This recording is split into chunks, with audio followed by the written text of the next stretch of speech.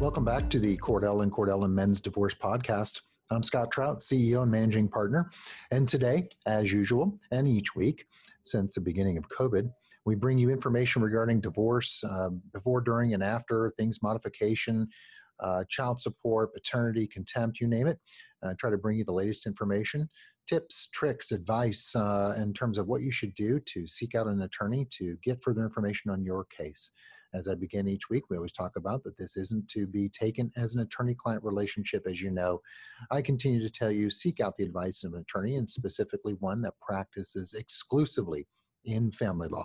The facts and circumstances, the details of your case will always dictate something different in terms of what's discussed and the path that we or some other attorney advises you to take. So just knowing that, we'll continue on. We welcome back Alex Ritter to our show. Welcome. Thank you. Good morning. Good morning. So today we were just off camera talking about something near and dear to your heart, which you're excited about, that you have an LLM with regards to mediation. So we want to talk about that. So maybe, especially during COVID or really any time where the court system's slow, the court date isn't what you wanted, it may be way down the road. Mediation is a process that I talk about it, informally, because at least in my state of Missouri, it's not required to do. Mm-hmm. There are states where I was practicing in Georgia, it is required, but maybe walk through to those that are listening and watching here, what mediation is. I mean, I think we all have a general understanding, but kind of just walk them through that generally. So the mediation process is quite fluid, actually. I think one of the most important things to know about mediation that I think the parties can take a lot of comfort in is the whole process is confidential. And it's confidential on two levels. Not only is the whole process confidential, but as you're working with the mediator, what you say in your breakout sessions is also confidential unless you give them authorization to share it with the other side. The benefit to that is that the mediator has the ability to see everything and try to work both parties away from what's maybe causing any, fear or uncertainty towards a workable resolution between them. And then the process during the day, again, is a fluid situation. You start with, usually an opening, speech or discussion with the mediator. You go into an exploration phase where you're finding out what people's positions are, as well as what may be underpinning those positions. And then you start bargaining, and then you start working towards the conclusion. The good thing is at any point you can go back and forth between those phases on different issues or even on the same issue. So it's really more like an intense discussion, trying to get to the heart of the matter and hopefully reach a resolution that works for everybody. Yeah, I mean, I think it was, certainly Jonathan Wynn in our Utah office, and then Rosario Santoyo in our San Diego office. We were talking a lot about ways their courts were shut and clients were just itching to get to conclusion. And that was a real fast way for them to begin the process and trying to develop a path to resolution. Whether they got there or not, at least they were moving forward. And I think it's a great idea. But, the one thing that many, I think, are hesitant when they think about mediation, it's maybe an added expense, perhaps, or maybe it's a cheaper way of getting things resolved. But many I've heard will say, well, look, let's just go there. I don't want to waste a lot of time and money. Let's just see what happens at mediation, and which means you're not preparing, which is disastrous. And I think that what I was trying to think about as I was walking through this was like the presidential debates that are coming up. There's always this question: it's who's preparing? What are they doing to prepare? Are they even preparing, or is it sufficient preparation? With such importance on the line, think about it, that they're taking everything. They're months of preparation, not just the day before, the week before, because it's so important. And so I can't stress enough, and I think you'll talk about it here, is preparation. Why is it important? And then kind of what do you do to get a client ready for this mediation process? So it's sort of a multifaceted approach. First of all, you've got to really be able to assess, the strengths and weaknesses of your cases. You've got to be able to look at, the evidence and exhibits that you're going to be using. And you're also going to be drafting submissions. Most mediators have a protocol that they want followed. And at least here in Connecticut, the ones that I do, generally, they want a procedural history. They want to know what's happened on this case. You can look at the case history and actually get a feel for, how much are these parties fighting? What are they fighting over? And if you give that to the judge in a snapshot or the mediator in a snapshot, it really gives them a flavor for that. Then also knowing what the proposed orders are. I mean, what do you want when you come out of this mediation? You can't just go in and expect an open conversation. What are you looking at, and what are you hoping to achieve? And then in addition to that, there's a thing called confidential submissions, which it's not always necessary in cases, but I think in particularly contested cases, there are probably things that may not have been able to come out in trial, for, reasons that you don't have the foundation or the evidence or everything, but they're important and they're part of the whole mix of the case. The mediator can take that on board in a confidential submission, and it really helps them to get the context of what's going on. Yeah, The no doubt. timeline on that, I mean, the more prep you do, the more prepped you are for trial if you end up not settling. Yeah, the preparation is so important. You and I talked about this.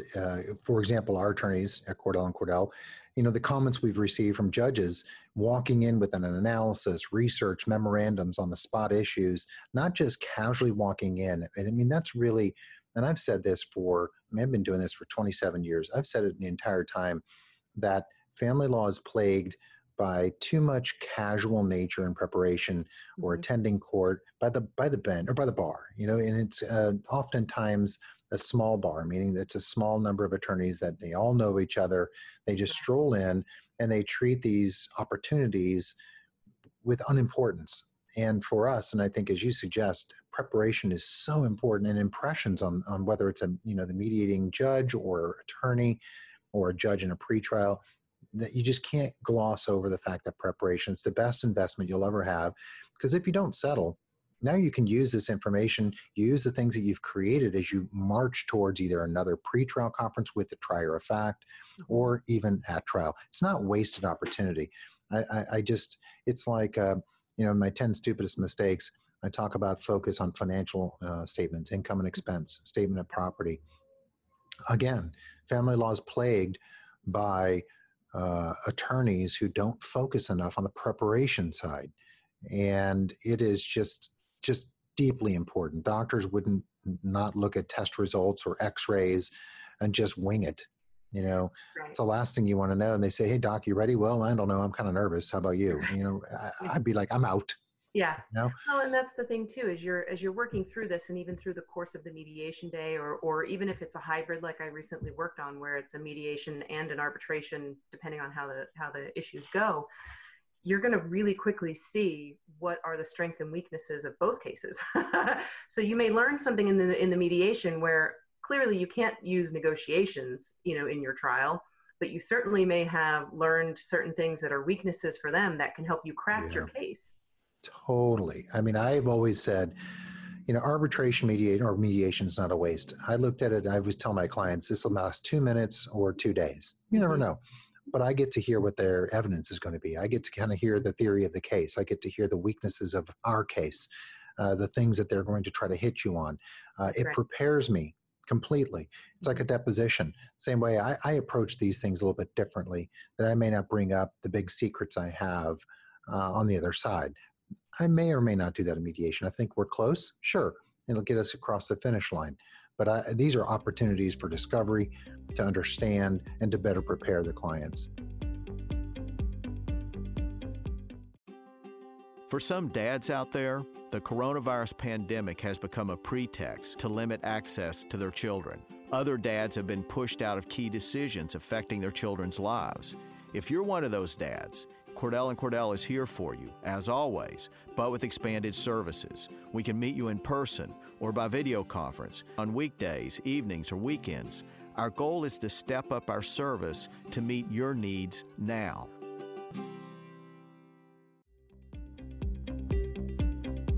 Prep is just key, but what is the process? I guess the phases, like, guys walk in, they're nervous. They don't know what to expect.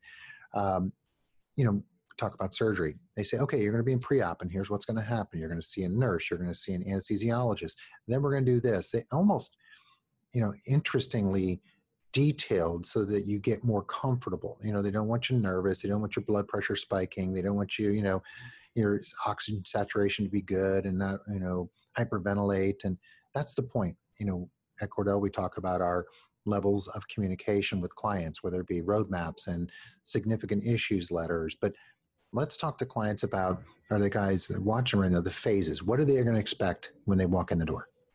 So on a typical day, I mean, it can really, again, as I said earlier, it's a really fluid process. So it can take on any form, but what they can generally expect is, generally a mediator will walk in and say, okay, here's our plan for the day. And they're going to explain whether or not they're going to start in a joint session with all of the parties. Sometimes the parties are too contested to do that, so they don't. And they'll say, we're going to have some breakout sessions. I'm going to go between, all of the parties and start talking to you about where you're at and why you are asking for the things that you're asking for. And that's called the exploration phase. But it's essentially that time where the mediator can really start asking the questions that popped into their head as they're reading the submissions that you hopefully have prepped very well. The next phase is your bargaining phase. So once you kind of get through that and the mediator has a good idea of not only what your positions are, because that's really your numbers or what your end result is, what your custody, what you want it to be, but what's the underpinning piece there that's keeping those positions where they are, that they need to try to move to get to an agreement. So that's what they're trying to get at during the exploration. Once they know that and they can try to get people closer together, then you start walking into the bargaining phase. Well, if you were able to get this, this, and this, would you concede on this, this, and this? And then they get a real feel for what your flex points are and what they aren't. And then if you can reach conclusion on an issue, that's great. If you have another issue, then you move on and you do that phase over again. But again, it can go back and forth into different issues or into different phases, even on the same issue, because new information could come to light. Like you said, that confidential information that you may or may not use, but if something's happening and you're like, this might actually sway this one way or another, you kind of go back into a different phase. And it's a long day. It's a long day, Absolutely. But it's worth it, because I think you really do get a lot of information, even if you don't settle. And sometimes you get right to the end and you just think, I can't do this. And then a lot of times within a couple of days, parties calm down, they think about it, and they think, okay, you know what, maybe I could live with this, that, or the other, or maybe not. And then that's when you're prepped, ready to go. You've got, a lot more information than you did before so that you can get ready for trial. Yeah. And understanding kind of the cost benefit analysis and that preparation will expose that. And, I always tell a client, I'm going to walk you in with your best case and your worst case scenarios so that we kind of know what we're dealing with. If an offer comes across the table, we can look at what I can tell you based upon what we know right now, what I think the judge would do, what's the best case the judge would do, what's the likely case the judge would do, and what's the worst case. So that, if we fall in between, then we're going to talk about, okay, here's what we're going to spend getting ready for trial approximately. We never can, that's the age old question, how much will this cost me? We're going to make some pretty good guesstimates. But then again, it's, settlement means everyone gets something less than what they wanted. And if the other side's getting everything they wanted, you better walk away unless there's a darn good reason. And that's so, right. Everybody's going to have to give. That's like any negotiation. It's like, buying a car, a salesman, they're all going to give. You got to get the other side in position to give and make them fear that the result would be worse, but for settlement. So that's the preparation phase. Yeah. So last thing is we're running out of time. There are different forms. We toss around words or titles, and no one understands what ADR or mediation, arbitration. Right. What's the difference, and are they applicable? So mediation is, as I said, it's a confidential process. It's more like a settlement negotiation. You're sitting around a table. The parties are there. They can be represented by attorneys, or sometimes there are attorneys that act as mediators, that just work with parties, but it's a process during the day that you just sit and talk and you try to negotiate a settlement. Mm-hmm. An arbitration acts much more like a trial. You give evidence, there's testimony, and the decision is binding. Typically it's you sign an order that says whatever the, recommendations of the arbitrator are, it's a binding recommendation on that. And I just participated in a process where it was a hybrid of that. So we were mediating certain issues. If we couldn't resolve an issue, the judge said, then we're going to reserve that issue for an arbitration. And my recommendation goes, and the parties agree to it. They sign that they agree to that. And in that arbitration, the judge can use any information that she's received, either during the mediation, the confidential submissions, plus any testimony and evidence that's presented during the arbitration itself, during the hearing. So it's a little different. It's much more formal process for arbitration, but can be effective in certain situations for sure. Yeah. So, we didn't get a chance to talk about COVID and its applicability really and directly, but that's the point, I think, in this, where I thought this was a really good topic to talk about today, which was guys watching, listening, they need to go to their attorney and say, hey, I know my case feels like it's stalled. The court system isn't open. For example, here in St. Louis County, we're in phase 0. We can't get out of phase 0 at the court system, which means everything's shut down. There aren't any in-person hearings, infrequent Zoom. Cases just, they hit kind of a plateau. This is an opportunity to kind of further your case. You should have that discussion with your attorney. Say, hey, is this right for me? And if it is, let's talk through it. Or if it's not, why not? And certainly reach out, and that's something that's important. So Alex, great stuff for giving guys an alternative to get their case moved forward, or even save them some money in the end, or get a result that they didn't expect, leaving it to someone like on the bench that who knows when that'll happen, a year from now or 6 months. So appreciate it. Not a problem. Thank you. Continue to tune in to our podcast. We'll do twice each week. Next week, we're going to address some questions that were submitted at our town hall this month and make sure we get those answers, and also do some of the repeat questions. You'll have an opportunity to kind of put your feet in those shoes, and guys around the country who have the same problems that you do, you'll hear the answers that our panel of Cordell and Cordell attorneys gave at our town hall this month in September.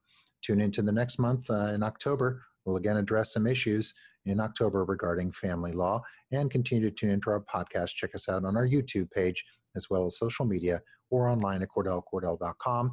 We're available for consults.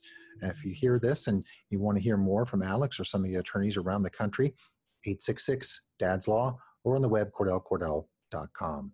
Until next time, have a great week.